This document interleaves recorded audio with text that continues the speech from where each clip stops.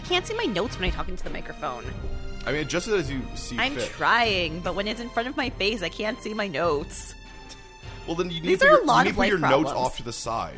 Like, I can't see off to the side. you need to sort of like do like this. I can't do it. Look at how big my book is.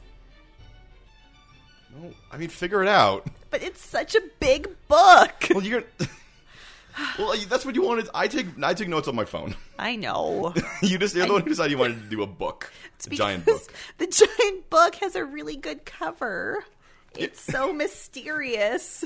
Yeah, but the cover's just for you. I Who's like that cover it. for? Me. And Instagram. Instagram. How many photos do you take of that you put on the Instagram? Maybe one. Maybe 0. Maybe. It's between 0 and 1. But like future Instagram. Just keep showing up in things. Exactly. I need stuff. Okay, fair enough. I need inspiration. Fair enough. It was quite a day. Yeah. We got ourselves some food. It was so good. You were very, very happy we got food. I was so happy. You tried to take a photo of it and were like, I'm going to take a photo of the food. And then whatever happened with that? I ate the food. Yep. Well, first you had to take a picture of it at Mucho Burrito. While it was in the bag. And you're like, this photo's not going to look good. This photo isn't looking good. It's like, well, you said that beforehand. I thought maybe I had a better, cinematic eye than I did. I know it's not cinema because it's a picture. No, it's wrapped up food in a bag. Maybe it would have looked, really cool. Wow. I don't know. Instagram. Right. I was so hungry. So a little bit of a pre-introduction into the episode. So this episode has a lot of parent stuff. So much parent stuff. Yeah, it's sort of it's not gone away from, but it doesn't focus on the Jason thing as much. No. It's like they realized they didn't write a very complicated mystery, so they had to distract us for a couple episodes. It's coming along with the same thing that's been the other ones, where the pacing is super weird, where they just want one episode is this thing, and this episode is this thing, and we can't really figure out how to. We can't have plot points that bridge more than one episode. Yeah. That would be crazy. Yeah, no, that would be how could people handle that? How could they understand that? They won't remember what happened last week. We have to be able to show them in bite-sized pieces. That's why we have to show them that recap that doesn't really change too much. Previously on. You know what we need, Kevin? We need previously on for this podcast. I mean, you can just all right, do it. Previously on Mystery Outsiders and Abs, Aaron drank a very special beer that was very special. Right. We made some more Robo-Archie goofs. Okay. The plot moved a mile a minute, and there was no expository shots, and we could not figure out what time of day or what day any of the plot took place on. Did it move a mile a minute? Well, something moved a mile a minute. I don't know if it was the plot. Betty was Polly. Maybe. We don't know. Riverdale tried to deal with every issue ever. Yep. And we had our third party of a 3-episode season. Yeah. All right. That's what happened last time on Mysteries, Outsiders, and Abs. Welcome to this episode of Mysteries, Outsiders, and Abs. That's hard to say when you're trying to say it fast. Right? Let's just call him Moa. It's fine. We made our own nickname. On this episode of Moa, it is episode 4, The Last Picture Show. The Last Picture Show.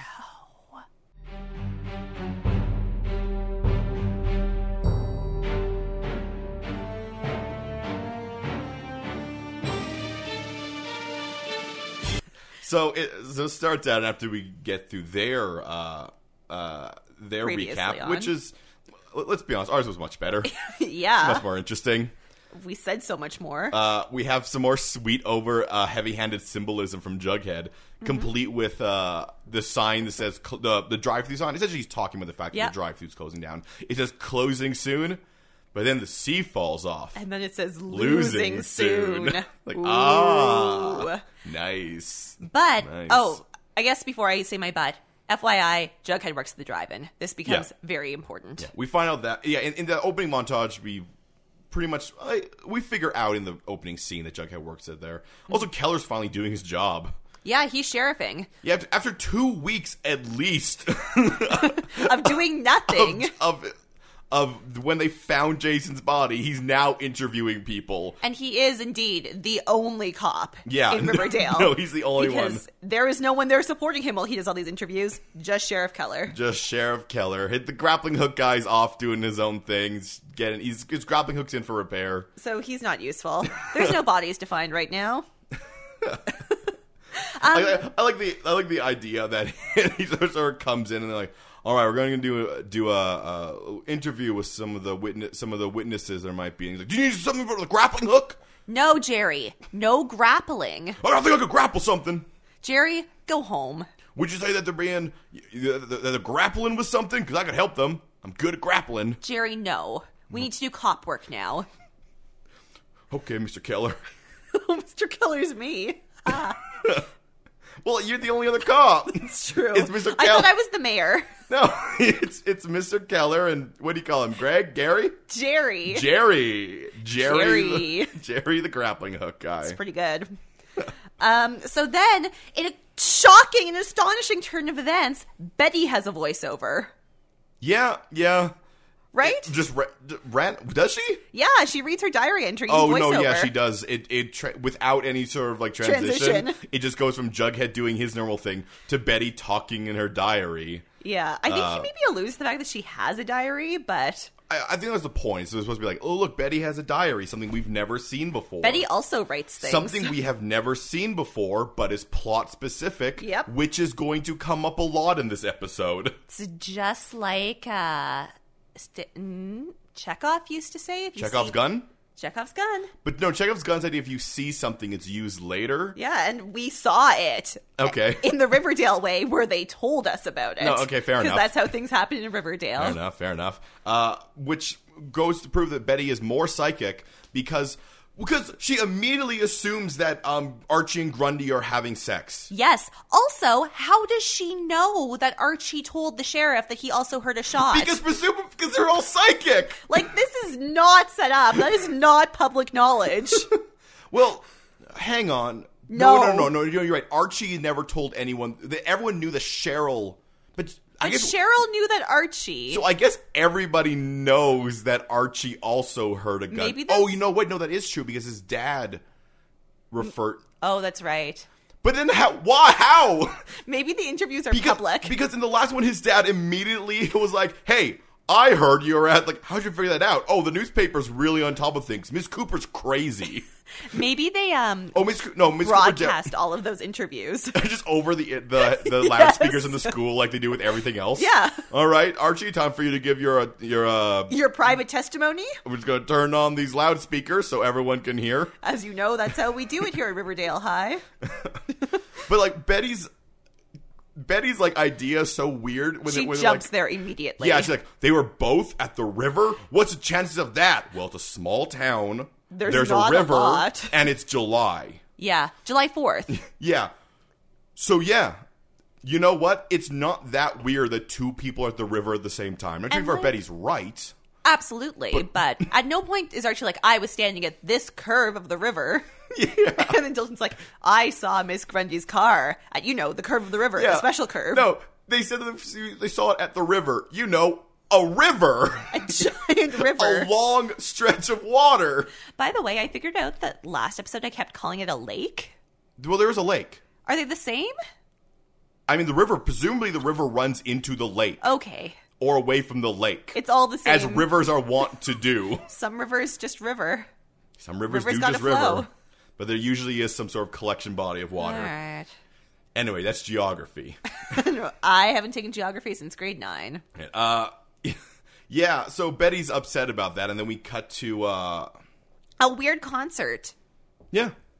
Why? I don't know. Miss Miss Grundy's doing a solo cello concert on a rainy day in a gazebo in a park, and everyone's there and dressed up. Yeah, it's a big thing. And then you get this nice like sitcom setup where Luke Perry is like, "Hey, how will the three of us go out for food together? It'll be fun. We want to thank you for everything you did for Archie," which is, and Miss Grundy, as far as he knows, nothing. At one point, Archie literally does the like hot collar thing because he says that she's very special. Yeah, he goes, oy, oy, oy. And at that point, Luke Perry's like, I don't know why I programmed him with, Marx Brothers style physical comedy. Gigs, I don't know why he's doing it right now either. Anyway, cello music. I should run some diagnostics. No, not until summer. Yeah, so Jughead's mad about the drive-in closing. And I thought at this point there would be more teen detecting, which there was, but not about that. the drive-in. No, Jughead's going around and doing everything. And he's doing actual teen detecting. He's going around and, talking to people and finding things out. The teen detecting we see in this episode is just breaking and entering. It's true. Which is, not quite detective work. I feel like that's how teens would detect, though. So Jughead's not a teen. He's a grown-up detective. You know what I forgot? Jughead's a ghost. Oh, yeah. I forgot he was a ghost. He's a ghost that everyone can see, but only when they want to. Exactly. We also learned there's going to be a party this episode. Oh, yeah, because they're going to have the big closing for the drive-in. So that means 4 for 4. Each episode ends with a party. Yep. This one's not quite so the party, but still everyone gets together to one location. It's a celebration. Yeah. I want to know, and I'm sure this was just a throwaway line that doesn't actually add anything, but I want to know why Kevin wants to watch The Talented Mr. Ripley as the final movie of the drive-in. I think he's attracted to... Matt Damon? No, Leonardo DiCaprio's Talented Mr. Ripley. No, Leonardo DiCaprio's Catch Me If You Can. Is he Talented Mr. Ripley? Is Matt Damon Talented Mr. Ripley? Yeah. Maybe he likes Matt Damon. I just wanted to have a deeper reason. Oh. What? Well, it's about someone... No. Talented Mr. Ripley is about someone becoming obsessed with someone else, isn't it? I've never seen this movie. Talented Mr. Ripley is about Mr. Ripley who murders someone and takes his, Is it telling us something? I mean, it could be a reference to something that comes up later, but it'd be weird coming from Kevin. I know. I'm perplexed. Ultimately, they decide to watch... Rebel Without a Cause. Which also really syncs with the theme of the episode, so that's cool. Yeah. Cheryl's all of a sudden a dick again. Yeah, she's not friends with them anymore. No. This is something that I talk about a few times of the fact that certain shows are not made to be binged. If we had watched those all in order and you're binging these characters would be strange and bizarre and going all over the place. We'd be losing our minds. Because we're, dissecting these episodes, we kind of notice it. But, Cheryl took a hard 180 twist after the last episode where they were at least cool. Yeah, she burned that book with Betty. Yeah. Maybe she just doesn't like Veronica again. I mean... Or her mom. So Cheryl tries to bully Hermione, and then Hermione just bullies her right back. Because in Riverdale, parents love to bully children. That's all rich people know how to do, is just bully each other. Because I don't even remember what Cheryl's burn was, but it wasn't very good. No, but Miss Lodge's burn was like when I went to school. The difference between wealth and class.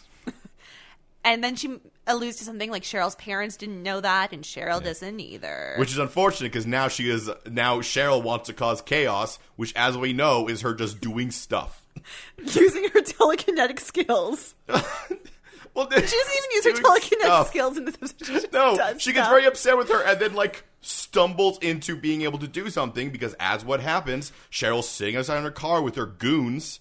And she just happens to see Miss Lodge talking to Skeet Ulrich. Skeet Ulrich! Yay! The head of the Southside Snakes. And then she takes a picture of it. No, they do say Southside. They do refer to that he's part of a gang. Yeah. So that was Cheryl's big plan.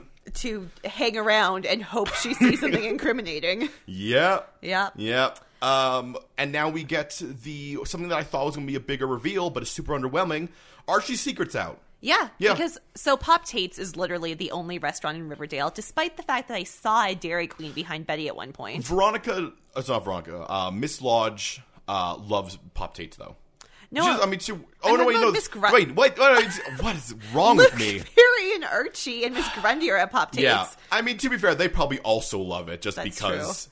Because they're from they get their little tiny food and they do love their tiny food. So Miss Grundy and Archie and Mr. Luke Perry Andrews comes in. Yep, they show up there. And Betty immediately is like, Archie, we need to talk. And Archie pretty much spills the beans immediately. Yeah, I said Archie gives it up so quickly. Yeah, but Betty's like, are you guys a thing? And she's like, and he's like, we're not a thing. And then he's like, Then, like, Are you? Something happens. He's like, can't lie twice. His programming does not allow him to lie twice. He can lie once. Yeah. Yeah. But not twice. Not twice if he's asked the same question. He's very much like a magical creature in that way. I was going to say. He's like a boss that you have to pass in a Piers Anthony book. You have to ask him the same question. He can't lie to the same question multiple times. His programming's terrible. So, yeah, he just reveals, okay, we are a thing, which Veronica overhears. Because she sees it and is like, this looks dramatic. I need to go outside. Yeah. Hey, I want to be in this episode. I want to do stuff. So, Kevin, maybe you can tell me why I wrote this. I wrote, when did she believe in him? What did I mean by that? Archie says... Miss Grundy believed in him. She believed in me when no one else did. Like, she believed in your music when you told no one else about your music. And then as soon as you told other people, literally everyone else believed in you. Except for Josie. But she gave that up pretty quickly when the Pussycats were like, no, he's good. Yeah. So he's like, no one else believed in me when I didn't tell them about something. Ooh. So, yeah, that's what that was. Okay. I really appreciate that Veronica only has one coat. Nope. And it's her cape. It's a Reaper cape. It's literally the only coat she wears ever in this TV show.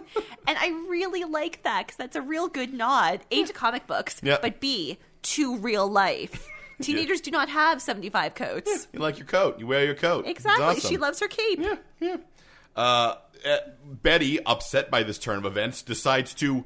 not Google, because that would cost money. But they say Google later. Maybe the logo they can't show it? I don't know. She looks her up on Sleuthster. Oh, that's for teen detectives. That is teen detective specific search algorithms. Like, you don't even know. Maybe she has a special membership to it because she has a teen newspaper, so she gets to access Sleuthster. This is made specifically for your teen journalists and teen detectives with search results that teen detectives and teen sleuths will want. Perfect. So that's what she uses. Use Sleuthster. It's not a good word to say. Oh, Kevin, I wish we were Mabim Bam because I'd buy sleuthster.com right now. No, don't. And I don't know what I'd do with it. I mean, I'd redirect it to my blog. I guess, yeah. Yeah, it was a very underwhelming reveal of, like, Archie's big thing, but that's out there now. Yeah, and which means that Archie, of course, is just most worried about that Betty will write about him. And it's like, Jughead, how couldn't you warn me that she knew? And Jughead's like, I don't care.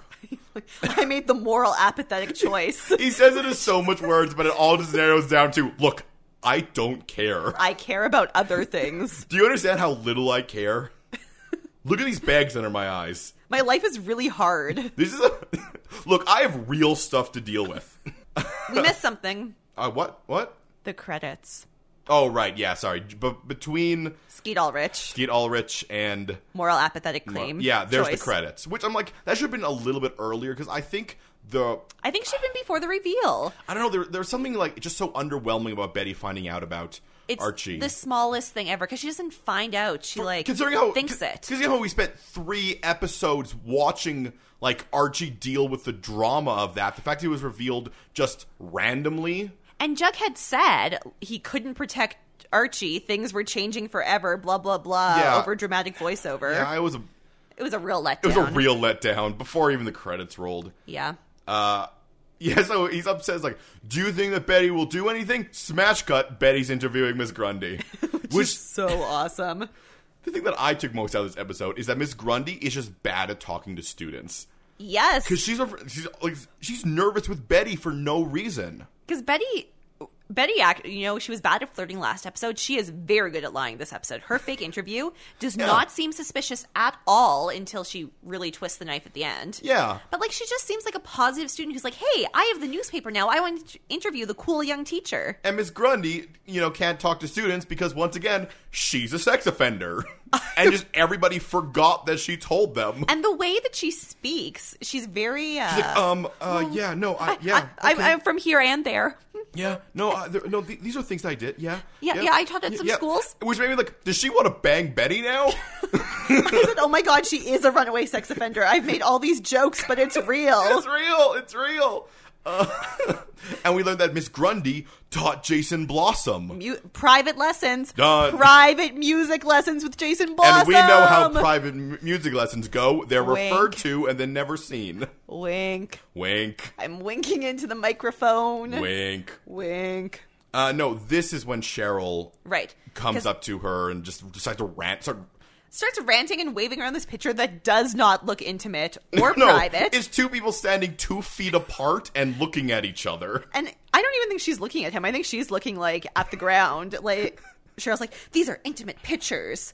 And then Veronica's like, no, simmer yourself down. No, this is your mom talking with the leader of the Southside Serpents.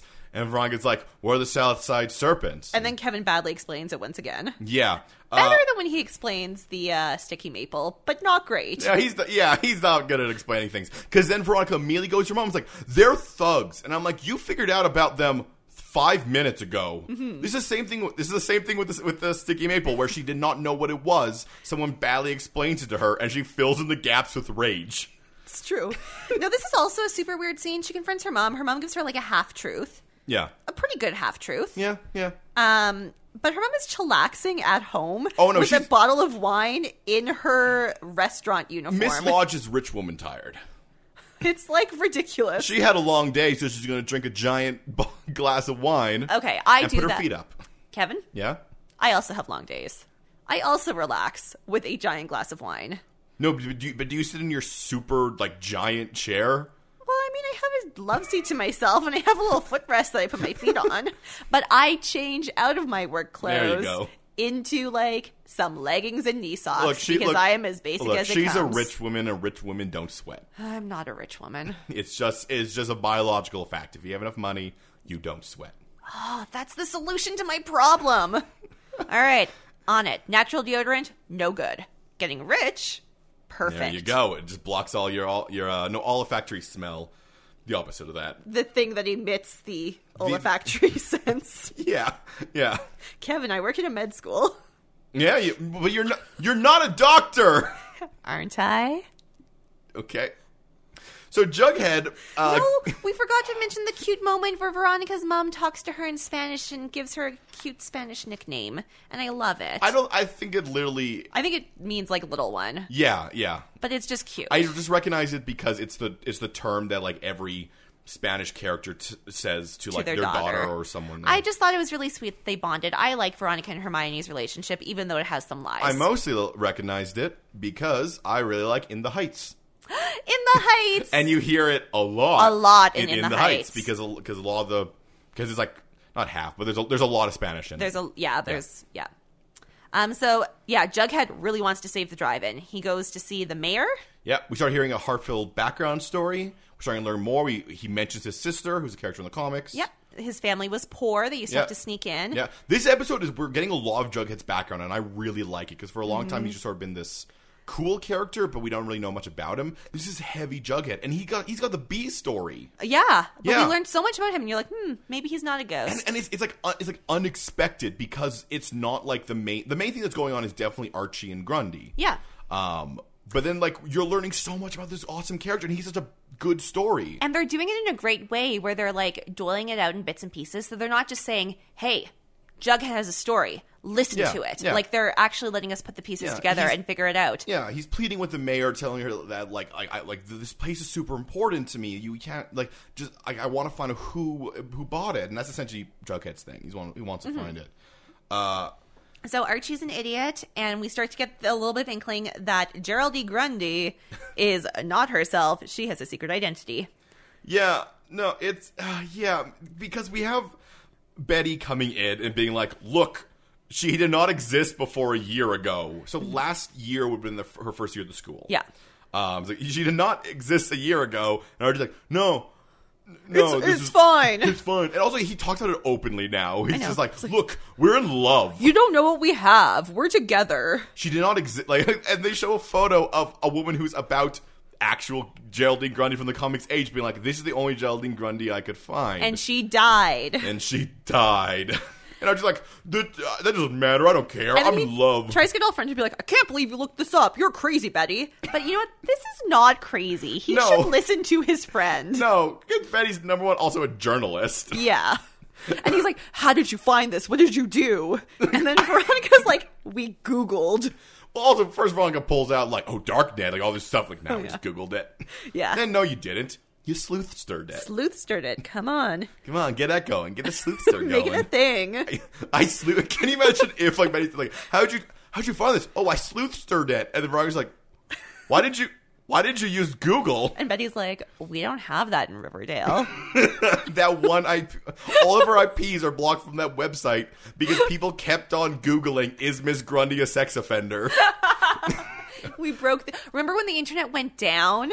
Like 6 months ago? Yeah. That's why everyone in Riverdale was Googling, is Geraldine Grundy a sex offender?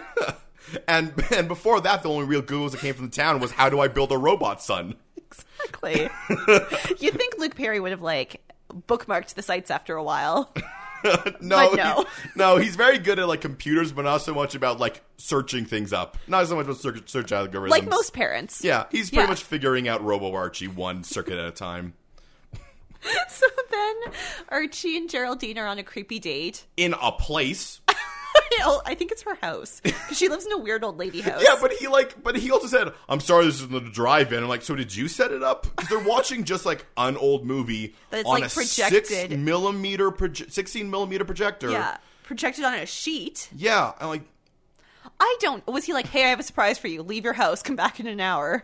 Yeah, like, there's the entire period where he was setting it up, stringing it through, calling Jughead, being like, hey, Jughead, how do you thread 16 millimeter film? And Jughead's like, I have so many more things to deal with right now. I do not care.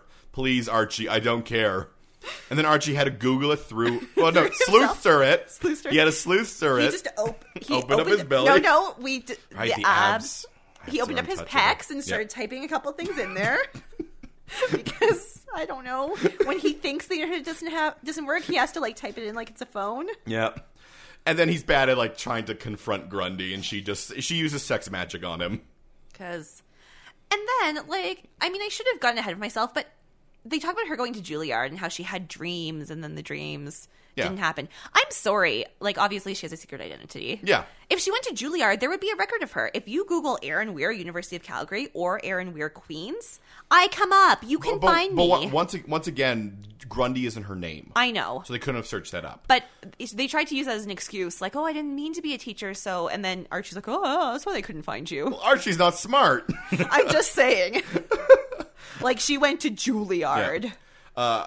Betty and Veronica break into Miss Grundy's car. And it's so awesome because Betty knows how to break into cars because she works on cars with her dad, which I immediately was like, she does work on cars. She's the only one who can fix Archie's car in the comics. Yeah, that's the big thing about her, that she knows how to fix cars. So awesome that they, like, found a way to fit that in. Yeah, so she, which means she knows how to pop locks, so she pops the lock on the car.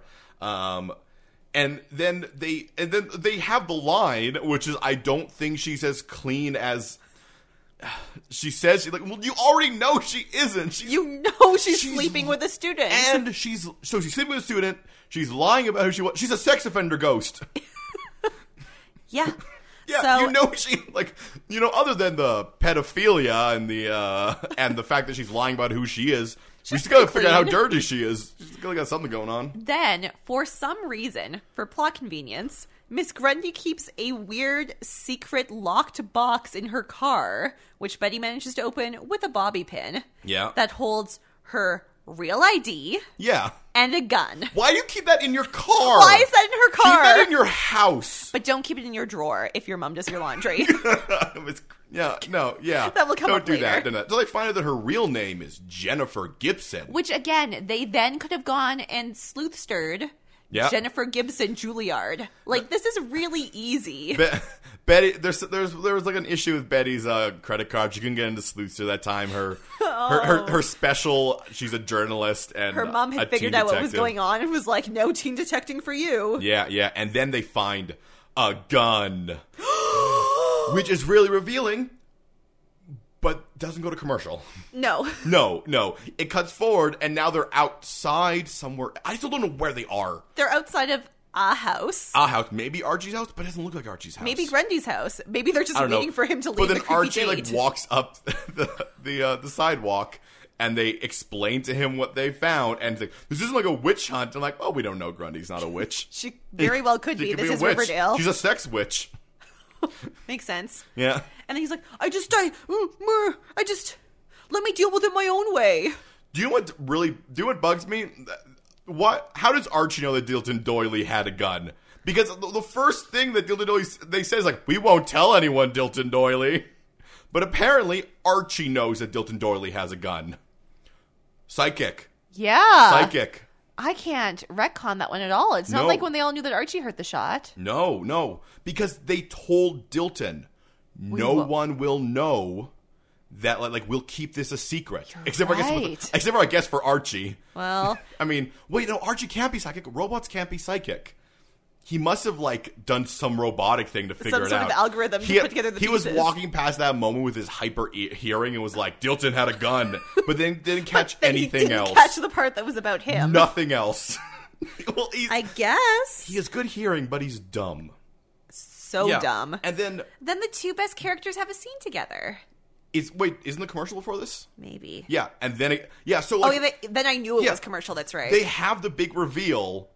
Then they have this other scene of the confrontation, which is a boring confrontation because nothing gets resolved. And Archie's just like, "Oh, figure it out." Yeah. Then commercial, which is the second underwhelming reveal of the episode. They're pacing it wrong. Yeah, like just a little bit off. Yeah. Yeah.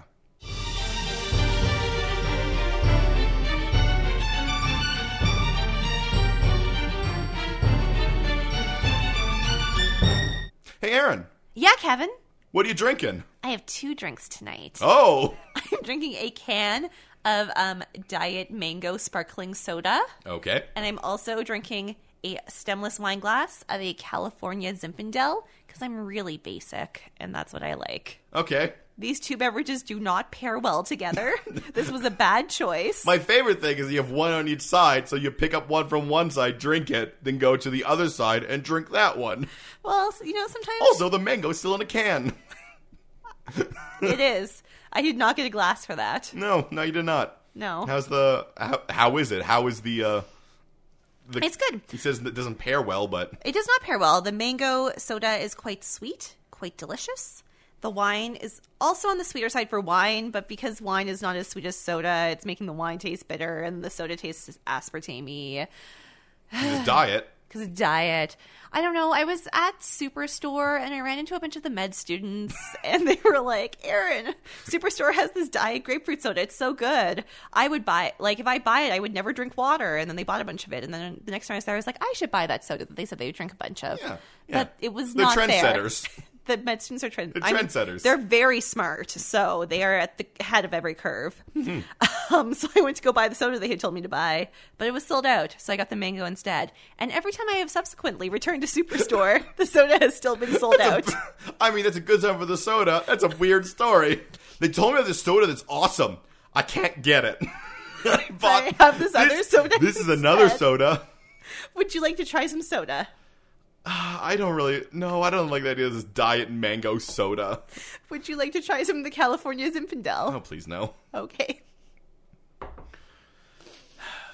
Then we have our 2 favorite characters in the scene together. It's Jughead and Luke Perry Andrews. And they're awesome together. Yeah, this is a real scene between 2 real people. Who want real things. Yeah, they have real motivations. They have real tactics. They have real things that they are doing in this scene. Now, Jughead's motivations are misguided, but in a very realistic teenage way. He goes to see Fred Andrews. Well, he's desperate because the Andrews Construction Company got the job of demolishing the drive-in, and he thinks that Fred has the power. Well, no, he just wants them to stall. Yeah, and he thinks that Fred has the power to stall it. Stop for a week. Yeah. If you can just hold off work for a week and I can figure out who bought it and try to convince him otherwise. It's clearly a very desperation move from Jughead. And it kind of reads like that. It's very realistic as a teenager that he's like, maybe Mr. Andrews, the best grown-up I know, maybe he can do something. And it's very clear when he gets upset after that and goes from so you couldn't help me, and he gets upset as, which is a good reaction. Mm-hmm. And we learned that his dad used to work for Archie Andrews, but was stealing stuff from the company. So he had to let him go. And Jughead obviously has a... It's not overt, because he clearly is cool with Mr. Andrews. Yeah, but he still has feelings about it, which is natural for a 15-year-old who doesn't really know how to handle his emotions. Also, as we're sort of working towards, it makes sense considering... The things you find out at the end. Look at that foreshadowing. Oh my god, they're doing something good. They do lots of good things, but this is good. Then there's the bag of money scene. Yeah, remember the bag of money? This is the third underwhelming reveal. So in this scene, we learn something huge. That bag of money... That we saw in the first episode. Yeah. That Hermione Lodge went, oh, Hiram, what did you do? And then we forgot about it forever. Yeah. Came back. It's being used to pay off the mayor. Yeah. What? So it's for... He gave it to the mayor so the mayor could essentially... Make sure that Lodge Industries are the people who buy the drive-in. So it's not used to buy the drive-in. No. I think some of it was. Maybe? I don't... It's unclear. But it's used so the mayor makes sure that they won the contract. Yeah. To get the land. Yeah. The land is really good for some reason. It's prime real estate. And once again, that is a pretty big reveal because that's Jughead's entire thing for this episode. It reveals what had to do with that money. It was still underwhelming. I don't know. It also proved the mayor's kind of crooked. And maybe I needed a character I cared about more in that scene, but I care about Hermione. I think Hermione's awesome. Yeah. And I think she's stuck in a tough place. So I don't know. It was super underwhelming. Archie reconfronts Grundy. Again. In a better way. He actually tries to follow through. Yeah, until she gives the saddest sad story that has ever been sadded. Like, it is... So over the top. It is rote, and it is, like... dramatic, and it's everything that Robo Archie needed to activate his empathy protocols. Yep. She cries while she's doing it, but you know what? Miss Grundy looks like she's going to cry when she orders soup. So I don't believe her. I don't know. No, I totally do not believe her. No, she's like a lying liar pants. Yeah, no, it's a lying liar pants. She's manipulating Archie more with sex magic, and now when she was the sex magic doesn't work, she had to use emotion magic. Yeah. Yeah. Because even if she was going to change her name, why did she steal Mrs. Grundy's name? Yeah, there are millions of names holes out there in that story that you can drive her VW bug through. Like, but thankfully, since Archie is not a real human being, he doesn't pick up those holes. He just hugs her. Yeah. As she looks to the side with her eyes open. Yeah. She's like, oh man, I can't believe he bought that. He didn't ask any follow-up questions. I would have been screwed if he asked any... She had no additional part of that story. If he asked her name, if he asked the name of my husband, I wouldn't have been able to do that. Because we know she can't lie. Yeah. Oh my gosh. And then... Okay, so we get a little bit of a nod back to the Jason storyline. But I have to ask you, Kevin. Yeah. Does Kevin Keller... Yeah. not live in his own house? I think... Because he seems surprised by his father's murder wall. Okay, you mean his beautiful mind wall. Yes. Yes. No, murder wall is when you're killing someone. The beautiful mind wall is trying to figure something out. Right. It's a beautiful mind wall. Okay. Yeah, there's strings and there's faces and there's Cheryl with a pin and there's all those things. And Jason is in the middle with strings coming from him. I think he's as much like any teacher. He doesn't go into his dad's office. Like, he walks in and he's like, oh, hey, Dad. Also, his dad nice wall. Maybe because his dad's finally working on the case. he built it in one day. He just got it set up. Like, he just did. That's possible. He's actually just, like, sitting back looking at it, being like, huh. Hey, Kevin, did you know that police work is interesting? It's mostly just been me and... Jerry? It's mostly just been me and Jerry talking about his grappling hook, and I'm glad that guy's out. This is the scene where we find out that Mr. Keller's cool with his gay son, which is awesome. Yeah. Yeah, they decided not to do that storyline. Which I'm proud of them of, because that is just such a, such a trope. Yeah, and they could, and considering how much they go in for drama, I thought they were just going to be like, well, this is an easy thing to do. No, Mr. Keller is super cool with his gay son. He informs him that he should not go into the woods with men because there's creeps out there. Because there's murderers. Yeah. But also, you shouldn't wander into the woods also, at the best of times. Also, I'm pretty sure he referred to his son as going out and either cruising or trolling for men. Yes. Then he asked him if he couldn't find a nice gay guy at his school. And Kevin continues to ignore Moose. Okay, we'll get there. Yeah. There's this... Okay, just for weird parent scene. This is a really weird scene. Parent scene. The Coopers arrive. Oh, yeah. The Coopers arrive at the Andrews Luke house. Perry's Andrews house. And it looks like they drove there, despite the fact that they live across the street. They're clearly off to someplace else. I don't know. And Mr. opens the door, and they say, effectively, hey, don't let Archie be friends with Betty. Mr. Perry Andrews says, what are you talking about? What is happening? I don't like this conversation anymore. And then Hal's just kind of like, huh? Like, shrug. Look, I'm just riding this out until the prenup's over. I want to get the car in the divorce. Love that car. I know that she'll do something crazy with it, like turn it into some sort of like Stonehenge thing. She's crazy. She's crazy. It runs in the family. Yeah. Then Betty makes... Oh, sorry, go ahead. Yeah. I was just going to say, like, this Betty scene, makes some awesome arguments. Betty doesn't want Archie Dick Grundy for good reasons. And, like, thank God show. No one wants the child predator to be with the teenager. No. I will say that, like, they're reacting in very weird ways with them being... Like, when they're in the car earlier, Veronica's like, are you sure this isn't just because you're still like Archie? And I think Betty should reply with, no, it's because a teacher has a sexual relationship with their 15-year-old student. And she is Veronica. Emotionally, mentally, and sexually manipulating and abusing him. Yeah, shut up, Veronica. You'll get your storyline later. Yeah. But she makes a bunch of great arguments, and Archie's like, oh, okay, I'll deal with it for real. Yeah. Now this is the lead up to the big event, which is their closing their down party scene. Yeah, and we learned that Miss Lodge has a date with Luke Perry Andrews. Which, like, I wish we had gotten the scene where they set that up. I think that would have been interesting. It very clearly is not that important, because all she says... All she says is like, because the most important thing is that she goes, I just think it's less conspicuous for me to go with someone than like by myself. I'm like, less conspicuous. Foreshadowing. The thing is, we had 3. Betty makes good points. Archie says he'll deal with it. Archie tries to deal with it. Scenes like that happened 3 times. Yeah. And could we not have had a little bit more? I think we could have cut out that Cooper and Andrew scene, because Miss Cooper going over and being like, hey, don't let Archie be friends with Betty. We already know that. That is a thing we know. Yeah, we're aware. We don't need to see her telling that to the dad. Because we know that the awesome Luke Perry Andrews is going to be like, all right. Please stop this. Simmer down. Please stop.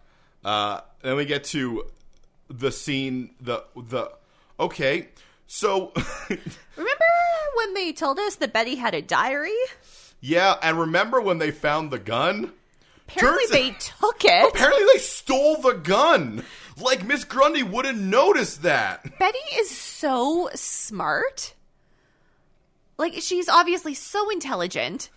But she's a bozo. She's the most bozo-y. She stole the giant revolver and hid it in her drawer when she knows that her mom puts clothes in there. Which is crazy. Okay, by the way, it is crazy that her mom does her laundry and puts her clothes away. Yeah, no, that's plot specific. But, you know, yeah. I mean, I believe that family. But Betty knows that. Betty knows that. Betty continually tells her mom things and does things in front of her mom when she knows that her mom is nuts. Yeah. Like, I don't understand. I don't even understand why they took the gun. I mean, like, maybe... And if they were going to... Like, why didn't they bring... I know what you're going to say. I assume you're going to say, like, why didn't they take the gun and bring it to, like, the police? To, like, have it... Why didn't they take it to Veronica's house? I assume that they panicked because they realized their fingerprints were on it. But show us that. Yeah. I mean, I guess they didn't want to... It's so dumb. Yeah. I don't know. They should have taken the gun. They should not have taken the gun. You Why? know what they could have done? Why did they take the gun? I think it was wrapped in a cloth. They could have wiped off their fingerprints with the cloth it was wrapped in. Or even if, like... Or just leave it there and do nothing. It makes no sense. It makes no sense. But they have the gun and Miss Cooper freaks out for good reason. Fair enough. Yeah. She found a gun. But her first thought is like, diary. I need to read my daughter's diary. Which tells me it's not the first time she's done that. It's just been a while. Yep. So she rushes to the diary. Yeah, she's like, what's this gun doing here? Oh, I know. My daughter has a diary that she... Just go read that. Just go read that. Like I do all the time. You know she reads her diary. And you think Betty would know that her mom reads her diary. No, she doesn't realize it. Betty's not smart when it's just like when she enters her room, she loses all of her smartness. Well, all of the sage fumes that her mom comes walking around just like makes her dumb. That's why her mom was smudging the sage. Oh, it's a means of brain control. Oh man, this show's awesome. Her mom is a witch. Oh my god. Oh my god. Oh god, it's great. All right. And you know what? I thought Miss Cooper would be thrilled that her daughter might have killed Jason. It's true. She hates like, Jason. Oh, come here. You did good. Don't worry. We'll bury the gun in the backyard. Mom? Excellent work, Elizabeth. You did good. And now it's time for the drive-in, which is really popular considering how it's a dying drive-in. I guess it's the last night and everyone wants to go, but... I guess, but like it's not like there's no promos. Yeah. I don't know. So everyone is there. The party is a bumpin'. Yeah, they're watching Rebel Without a Cause. Rebel Without a Cause. And then I can't even. Like, so many little things happen where I'm just like, what is... like, Cheryl drives up... Let's take a moment by moment. Okay. Cheryl drives up and decides to hang out with Veronica and Kevin. And she, like, parks her car perpendicular to theirs and then just leaves it there. Which, I mean, to be fair... Yeah. Kevin and Veronica... are confused as well because, she's been terrible up to that second. I mean, they were sort of friends last episode, but... Cheryl is the worst flopper and she's insane. Yep. So she forces them to hang out with her. I forgot we're enemies. I get upset really easily. I want to cause chaos. She's like chaotic neutral. She just wants chaos. So now she's causing chaos by doing something good. Yeah, now she'll hang out. So she hops in. Yeah, eventually, like we see the Southside Snakes, and they're all being like rambunctious, and Kevin tries to quiet them. Not that rambunctious. No, but as rambunctious as anybody else, presumably there is being. And then Veronica stands up, and she's like, "Hey, I'm gonna stomp on a snake with my sassy shoes." Yeah, because Veronica's good at ranting, and the best thing when you're threatening a bunch of gang members is to talk about how rich you are.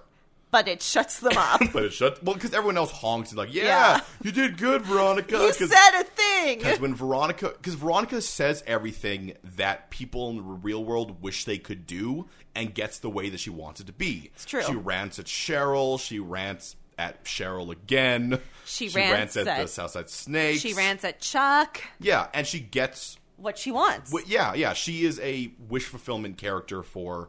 anybody who's like, man, I wish I could stand up like that. And she will always get the good result. Yeah. Miss Lodge and Luke Perry Andrews are on their date. They reminisce a little bit about high school. And then Lodge is out of there. She's got to get some more popcorn. Yeah. Wink. Wink. She has like 6 text messages in a row and says, I gotta get some popcorn. And Luke Perry Andrews is like, I'll come with you. Because he's awesome and is suspicious. Yeah, because there's gang members right there. Yeah. And she's like, no, I have to powder my nose. And if I were Luke Perry Andrews, I'd be like, that's cool, I have to pee too. We can pee and then get the popcorn. It's great. It's gonna be great. But Luke Perry Andrews does not do that. And then Miss Cooper... crazy's on up. Yeah, she crazy so hard. She crazy so hard it steams the window. She comes up and is like, ah! You have to come with me. It's about the children. And then Luke Perry is like nervous, but mostly resigned. Well, because he's a good parent. He's like, I should go and not hold the fact that you're crazy against you when this could be a real thing. Yep. Because he goes with her. Yep. We pretty much figure out that what Miss Lodge has been doing is that she's just giving money to Southside Snakes, and Veronica is perturbed by this, as she should be. Yep, because her mom told her a half-truth before, but like a reasonable half-truth. Yeah. Veronica's a child, and her mom's trying to protect her, but anyway. Yeah. So her mom clearly knows the leader of the Southside Snakes. Yeah, Skeet Ulrich, looking rough. But still looking skeety. Still looking like Skeet. I haven't seen him in a show for like 11 years. I was like, oh, he looks old. And then I was like, oh, the last show I saw him in was in 2006. I will say when you see him later in the day, he looks a lot better. It was just shadowy and he was, being growly and threatening. Yeah. Okay, and so intercut through all of this crazy. Yeah. Oh, no, wait, there's a little bit more crazy. Oh. So Veronica and Cheryl send Kevin off to get them more popcorn. Yes. Which doesn't really make sense. Yeah, because what? Yeah. No. Sorry. I was about to... They tried to send Cheryl away. Yeah, Cheryl, and then Cheryl sends Kevin away. And for something... Because Kevin is a wuss, he's like... Yeah, okay, I guess I'll go. Which is just throwing Veronica under the bus. And, I thought... Like, screw you, Kevin. I thought Cheryl was doing it for, a reason, but there's no payoff. Nothing happens. No. They just sit together. Yeah, they just sit together until Veronica eventually also leaves, which means it's just Cheryl sitting alone in the back of the sheriff's truck, which Kevin borrowed from his dad. Yeah. So Kevin goes off to buy some popcorn. Yeah, and it's to just, let's to eat so much. Then he sees Moose making out with his girlfriend. Presumably Midge. Midge? Yeah, and gets sad because he is a dumb person. Because he told Moose not to be gay. Because he told Moose, he told Moose not to be gay. At which point... He stopped being gay. Gay. Okay. I mean, yeah, We know that's not how that works, but come on, Kevin. Kevin, that's your fault. You said... You expressed that you were not interested in him. And then Kevin is approached by a South Side snake. One of the ones that he went shh to earlier. And you think, oh no. And also he says... Chaos. And the South Side snake says, who we learn eventually his name is Joaquin, says, not so tough without your beard. And I'm like, he's openly gay. Friends and beards are not the same. Yeah. Okay. Do we want to finish up? Yeah, let's finish this and we can go to the intercut because the intercut stuff is more important. Okay. So, cut to later, just in a random chain link fence somewhere, Joaquin and Kevin are making out. It's cool. They got a little Romeo and Juliet thing going on because Joaquin rolls up his sleeves and there's a snake on it in the shape of an S. So Kevin gives Joaquin his phone number and is like, use it. And then he's like, Keller, like Sheriff Keller.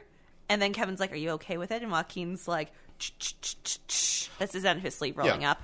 Are you okay with this? Snake tattoo. He's like, I won't tell anyone if you won't tell anyone. Romeo and Juliet. That confused me in a lot of ways. So he did not know that he was Kevin Keller, the sheriff's son. But he did know he was gay. Yep.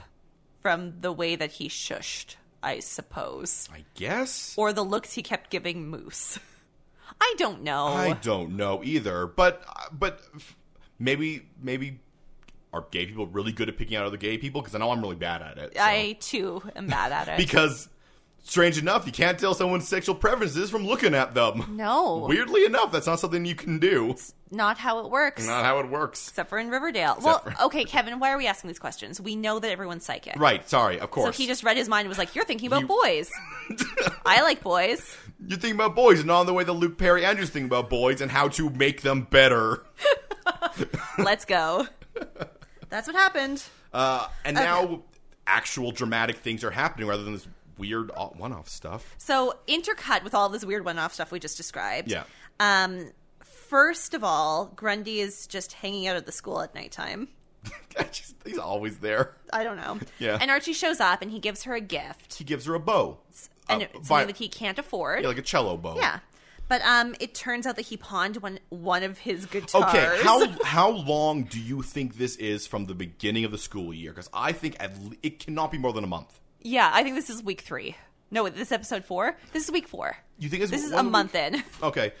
All right, so a month. So it's been a month since the beginning of the year. And he's just gone into music. How many guitars did he buy in 1 month? Right. Where did he get the money for the original guitars? Yeah, because his dad was just he owns a concrete company, but not our construction company. They're clearly not well off. No, he works in like one of those can trailer things. Yeah, Archie doesn't have a job. No, his only job was construction. Yeah, and he was going to work with his dad throughout the year doing office stuff, but he specifically said he wasn't doing that because of football and music. Did he steal the guitars? Did he steal the bow? Does Robo Archie know how to steal? Did Robo Archie make the guitars using his ingrained guitar making knowledge once, activated? Once it's been activated, he knows how to make his own guitars and he just sold them? That seems accurate. Yeah, all right. Yeah, all right. But he bought a cello bow from Miss Grundy. Yeah. But then it turns out that his trigger word was used to engage his programming of logic. Yeah. And he tells Grundy that he doesn't think they should be together anymore, and their music lessons have to end. Yeah, which I'm going to guess is also a signal for we should not do anything else. He says, the bow is to remember me. And she's like, oh, I'll never forget. So, I mean, I don't know why he has to talk in metaphor because there's no one around. Yeah. But they talk in metaphor. And then they hug in like a pretty chaste, like... Yeah. Platonic hug. But it was bad timing. Because in storms Alice Cooper. Ready, because school's out for summer. Whoa. And then he leaves, and unfortunately, Alice Cooper, Betty's mom, comes in after that and is a lot less interesting. Alice Cooper comes in, and for the first time ever, I'm on her side, but she is super aggressive about it. Her response is bat. Yeah. Because she's not actually dealing with this in an appropriate way at all. She's not looking at the fact that a teacher is manipulating a child. Yeah. She's just like, see, I told all of you, Archie's bad. Yeah, Archie's bad. Look how bad Archie is. Look what he did. Look, it's his fault. I'm like, seriously? He is a child. The villain here is Miss Grundy. Yeah, and Miss Cooper's upset that Archie got seduced by an adult, and Archie's trying to be like, no, it was all me. And Miss Cooper's like, yeah, see? Ah. I'm like, shut up. And then so I wrote everyone's response is batshit. I don't know that Luke Perry Andrews' response actually was. Luke Perry is... He's pretty understated. Luke Perry Andrews is trying his best not to have someone kill someone else in this scene. Yeah. Yeah. He's like, look, this is a difficult situation. Can everyone, like, settle down? But, of course, Miss Cooper is riding high on that, I don't know, the sage she's inhaled. She's using her witch powers and, like, going insane on adrenaline. Like, it makes no sense. Yeah. And Miss Cooper, like, this would have been a good... Like, I would have been on Miss Cooper's side if she wasn't crazy. Mm-hmm. Like, wow. Because she's right. Like, this is bad. And this would have solved the problem so well if Miss Cooper didn't do it in this way, which caused Betty to go, I'll tell him that I broke into the car, and then stole what? the gun. And... Yeah, look how crazy I am. I'll out-crazy you, Mom. Because Betty goes full dark, no stars. Yeah, she goes dark, no stars. And so everyone's crazy, and finally Miss Grundy's like, how about I just leave, like, everything? I'll just quit and move out of town tomorrow. Which, like, as much as we obviously want, like, justice and, like, these things, I think that is a more realistic thing I can imagine. Yeah. Of just something like, look, how about you leave? Because he's very, Luke Perry Andrews is very clear, like, yeah, no, she should leave because she did something very illegal, and we completely forgot when she told us she was a sex offender. Turns out that was a thing. That was our bad. No one was paying attention. Miss Lodge wasn't here. I was in the middle of building a robot. Miss Cooper was insane, as we all know. So, just no one followed through. Yeah, so no one followed through it'll be really easy for her to disappear because she's not Geraldine Grundy. Yeah. So, you know, which I'm still not sure if... I think Betty wrote about that in her diary. Maybe. I don't think she had time. She had time to put the gun in her room. Oh, yeah. So maybe no one knows that she's not Grundy. Maybe that's information that didn't go out. But, I mean, it clearly did because everyone's psychic. Yeah, so everyone knows. Everyone's plot psychic. Like, I would say that, like, what's happening in the scene is a reasonable enough response. Yeah, the end of the scene. Yeah. Is, I mean, it's going to be super suspicious that she disappears with no notice, but that's fine because she's not Geraldine Grundy, so. Yeah, then we cut away from this very dramatic moment to Kevin Keller and his dad getting home to find out their home has been busted in. And someone stole his beautiful mind wall. Which makes no sense. Which isn't that dramatic either. I'm like, I mean, it's not like there was important, like that sucks. Yeah, you put all that work into it. It's like someone coming in and just, like, cutting a painting. It's like, what? What did you... Why? Why did you... You didn't even... You just wrecked the place and took down my wall. I worked all night on that. And that's the thing. It's not like the wall is a bulletin board and they take the bulletin board with all of the, like, conclusions he came to. They just ripped down the pictures. Just ripped it down. And I'm like, he can put it back up.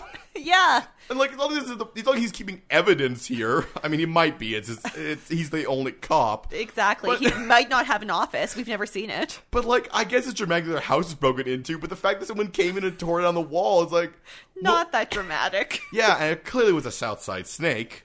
Yeah, obviously. Yeah. I mean, it might not be, but I think it... But now they're a thing, so... Yeah, now they're a thing. So he loses his beautiful mind wall that he worked all night on because now he's actually doing police work. So then Veronica reveals to Hermione that she knows what she just saw. Yeah. And Hermione owns up because she's a pretty good mom.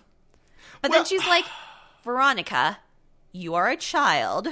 Adults deal with this. I will say that this is a hard turn for Miss Lodge. Because up to this moment, I thought she was, like, she did not like Hiram. And she was against what Hiram was doing.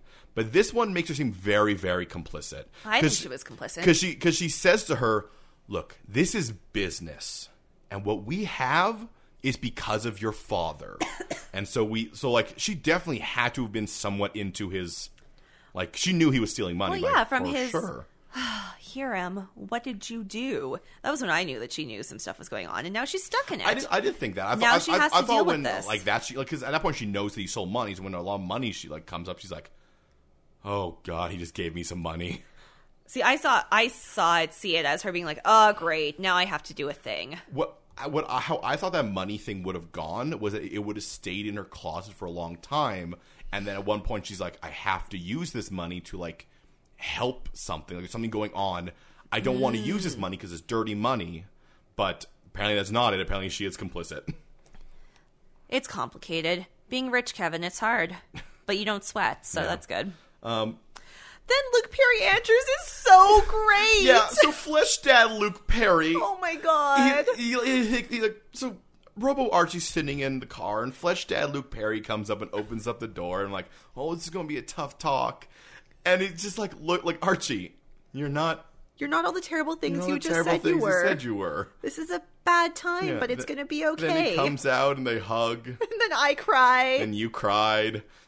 Oh my God, it was so good. It's very important. But this is a good step in the programming of Archie. Yeah. That he's now learned this. He's learned. I mean, that's the same reason why he had to make sure that Archie kept hanging out with Betty. Robots need to condition with humans. Like, exactly. No, Betty's teaching him to be a human. This will teach him to be a human as well. Betty taught him math to read when he was little. Yeah. Now this taught him that sometimes adults do bad things. Yeah, and it's not your fault. It's not Robot your fault, Archie. Robot Archie. Yeah. That an adult human did a bad thing to you. Yeah. Oh my God, I'm gonna cry again. Really hiding it behind Robot and Flesh Dad does not make it any okay. No, it's so sweet. Cut around to the third parent-child relationship, and that was Betty and Miss Cooper. And Miss Cooper is not great. Oh no, Miss Cooper's going to be spying on her daughter a lot more lately. And then Betty says to her, "Say my name, Mum," which comes out of nowhere, and I was worried he was going to be like Heisenberg. Because he's like, "Mom, say my name." Say who I am. I was worried there was going to be some really weird, twisted, terrible reveal where Betty was actually Polly. And I was like, what are they going to do? Yeah, like, what's happening? This episode's been too good. Too much good stuff has happened. Something bad. And by bad, I mean like a bad plot point that does not progress anything. So it's like we should have been like, oh, Betty and Miss Cooper getting closer together. I'm like, no, they're not. No. Betty's still crazy. Miss Cooper's also crazy. But Miss Cooper's going to spy on her. But we know that Betty's crazy because she has a new diary, black diary. Yeah. Well, like, Betty, stop. I think, look, keeping a journal is a good thing. Going to help you with a lot of things. But you have had problems with diaries. What I'm hoping is because now she has this new black diary, she's going to keep two diaries. One for her mom to find, and one for the Polly diary for when her alter ego takes over, when she needs to go dark. Maybe it's a Jekyll and Hyde situation, and she is both Polly and Betty. Maybe. That would be crazy. Oh, this town's getting weirder. And then the best thing ever happened. This is the chair. Because Betty's about to write in her journal, and then she stops and thinks. And she goes to the window. And looks at the Andrews house. And Archie is just sitting in his window. He's staring at her window. Yeah, he's sitting in a chair about a foot away from his window. And he obviously moved there. Which raises so many questions. Does he just have a viewing chair for Betty's room? Why was he sitting there? What? Why is there a chair there? What is he doing at that moment? How? Why? What? Where? And when? When did all? What? There's How long has he been sitting there? So we literally laughed for, I want to say a good 45 seconds to a minute, prolonged laughter that would dip and then raise. And I think that scene is just Betty texting Archie being like, I'm sorry, big. No, it's okay. And I'm like, okay, open up your window. Just talk to each other. Just talk to each other. Instead of staring at each other, texting each other, you weirdos. Then the episode ends with a Betty voiceover. Yeah. And now I have to cry again. So, Kevin. No. First, we do Miss Grundy. Oh, right. I don't have to cry about that. No, because because Miss Grundy says, I'll leave town. I'll pack my bags immediately. And I'm like, okay, she's ready to go at any moment. So that's clearly a bad thing. And then we cut in, and she's wearing her... a sexy summer outfit? I think it had to have been the same clothes she was wearing when she first saw Archie, because she also has the heart glasses on. And she drops them down. To look at Reggie and... blonde jock. Other guy. Walking past. Yeah, she gives them... showing off all their arm muscles. She gives them the same look she gave Archie, and it's okay, no, Miss Grundy's terrible. She actually just wants to sleep with teenagers. Yeah, she actually is a sex offender, and everyone forgot. Yeah. This is insane. Yeah, that is a prediction that is correct. We were right. She is 100% a sex offender. Yeah, she only sleeps with teenagers. Yeah. Yeah, that's it's so bad. A weird scene. And then she leaves town. Presumably, she will be back because that's such a weird exit. 3 episodes because the show paces weirdly. Yeah, maybe she'll be dead. Who knows? Now it's the sad part. Oh my god. So cut to Jughead. You see the film reel roll out as it does its last roll. He packs up some things. He has a picture of himself and his sister when they were little that he throws in his bag. And then as he walks out, the camera pans down, and there's a bed in the projection booth. Yeah, there's a cot there. So not only was Jughead working there, he kept saying it's like home to me. Yeah, it is his home. That's where Jughead lives. Jughead lives in the projector booth at the Twilight Cinema. And then, oh my god. And then he comes out, and it's Skeet Ulrich there, who's like, hey, you can't live, they're going to tear that down too. You can't live there anymore. And your thing is oh, well, I mean, these people were hired to, destroy the property, essentially. So they're just, sassing. So they know each other, definitely.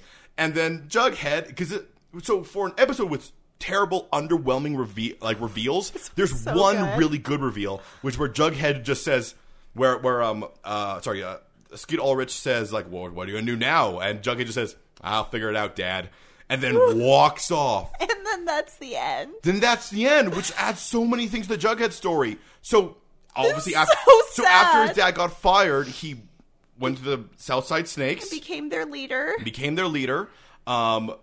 Then, Jughead left. And they're so estranged. His dad was destroying the place that he lived, knowing that he lives there. Yeah, and obviously he knew that Jughead lived there. Yeah, and he's just sort of what you gonna do now? I don't know. I'll figure it out. And then they just walk away from each other. So it's Jughead has such an interesting backstory, and we're just getting it now. 4 episodes in. This also confuses me. Why wasn't when they said the Southside Snakes, why didn't Kevin Keller said, oh, they're the gang led by Jughead's dad? Because everyone knows everyone's business in Riverdale. Well, they would definitely know that the Jughead's dad runs the Southside Snakes. Because Jughead's dad used to work for Archie's dad. It's not like he's a secret dad. Yeah, because Cheryl, when she showed her the photo, could have been oh, yeah, that's your mom talking to Jughead Jones Sr., the leader of the Southside Snakes. Jughead Jones second, because Jughead Jones he's the third, so you're right. So Jughead Jones the second. It's has he just changed so much since he became the leader? Will we see a flashback to 10 years ago and he looks different? But people have to know who he is. It's crazy. It's a lot. It takes a lot of you being what? To be how did I not know this before? Because it's definitely just them being it needs to be a reveal. Let's not reveal this information. All of our other reveals suck, so let's make this one good. Yeah. And then Jughead wanders off, and we go to credits. And he needs to go live with the Andrews until Molly Ringwald comes and wrecks everything. I mean, the problem there is clearly that they have Archie's room, they have Mr. Andrews' room, but then they have the robot assembly room, which is not a place for a child to sleep. But Archie could sleep in the robot assembly room. I guess that's fair enough. He doesn't need to sleep. But then he can't look at Betty anymore. It's true. It'd be Jughead and Betty. And Jughead would be why is there a chair facing that window where Betty is? Hey, Betty. Hey, what? Hi. He'll open the window and talk to her. He's like, no, we text. What? Why? Why would you do that? Happening? That's weird. Kevin, I know the storytelling was bad and clumsy, but it's still... Well, no, this is This is what upsets me. I feel... This is what upsets me, is that, like, it's so uneven, because the Jughead story was amazingly told. It was amazingly well paced out. Even if it was just one episode, it was paced out really well over that episode. We weren't hammered over the head with fact... He didn't, like, even though, like, the... Skeet Ulrich's Jughead Jones II says to Jughead, like, they won't let you live here anymore. It seems a little bit like, oh, you're referring to something we already know. It helps in that moment because it puts a rapport between them that he knows that he lived there. Exactly. It's not reinforcing. It's not being like, hey, the audience is dumb. Let's make sure they get it. It's not like when Veronica went up and explained that Betty became Polly in that moment. It was a very well done, like, entire sequence of events. Is going to the mayor, then he goes to Archie, then it goes to Mr. Andrews, Luke Perry Andrews, and finally, like, he loses everything, and we didn't even realize how much he was losing. It's the thing that when you go back, which we're doing right now, which is awesome, you see so much more things. He's talking to people and trying to, like, the reason why he's so desperate to save this is because it's where he lives. He's literally trying to save his home. And then he writes Jughead Jones was here on the wall, and away he goes. He goes off into the night, into the daytime. So, Aaron. Yeah. Did you find yourself a CW moment in this episode? So many CW moments. A CW moment, for those who don't know, is a moment where drama overtakes logic and reason and any sort of reliable thing. So we already spoke about my CW moment, actually, but I think my CW moment is when we open on Archie and Grundy's creepy basement date. Because the more we talked about it during this recap, it makes no sense that this date exists, how it was set up, what it is, but it's, you know, if she wasn't a child sexual offender of children... it would be like a really sweet, cute date. Yeah. But like the fact that it has to be at her place, because he can't set up at his place. But there's the projector. Was it her projector? Was it his projector? Why is that? What is happening? What is happening in this scene? There are so many questions, and I don't think the show was trying to make it cute. I think the show was trying to bring up all of these questions and all of this weirdness. Yeah. And so I really appreciate that the show all along has been like, nope. No. Right. And this just sort of reinforced the no, while being like a very typical CW moment. All right. What about you, Kevin? Did you find a CW moment? It has to be when Betty stole the gun. It has to be the fact that she took that gun. Yeah. Like what? Like why? There's no reason for her to do it. There's no reason that, like she was such a logical character for all those things. The fact that she would take what she presumes to be a piece of evidence. Like she when they get that gun, they think that it was the thing that shot Jason. Yep. And she takes it and puts it in her room. If her mom had not read her diary, she could have thought that Betty shot Jason. Because the gun that maybe it ended up being that was in her room with her fingerprints all over it. On it. Yeah. Like it was such a bizarre thing for that character to do.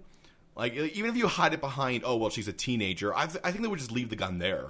Yeah, I think she would panic and leave it there. Yeah, because she didn't take the license. And they also didn't really need her to take the gun for her mom to find out what was going on. No, her mom could have just found the diary. Yeah, her mom could have just read the diary, like I assume she does. Yeah, I completely believe which that. I don't know if they wanted to try to make Miss Cooper less crazy, but by giving her more motivation to read her diary. I don't know. No, she could have just walked in, put some clothes away, picked up the diary, been like, because and then ran off into the night. Because you know what? I would believe that because Miss Cooper's terrible. Miss Cooper is batch. We can say batch on the show, right? No. I said it a lot. It'd be censored every time you said it. Hilarious.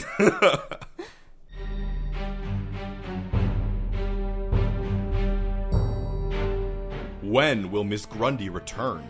Where will Jughead live? How will Dilton ever be able to save this town from all the psychics, robots, witches, sex offender ghosts, and normal ghosts? For the answers to all this and more, join us next week on Mystery, Outsiders, and Abs. A teen drama fan cast?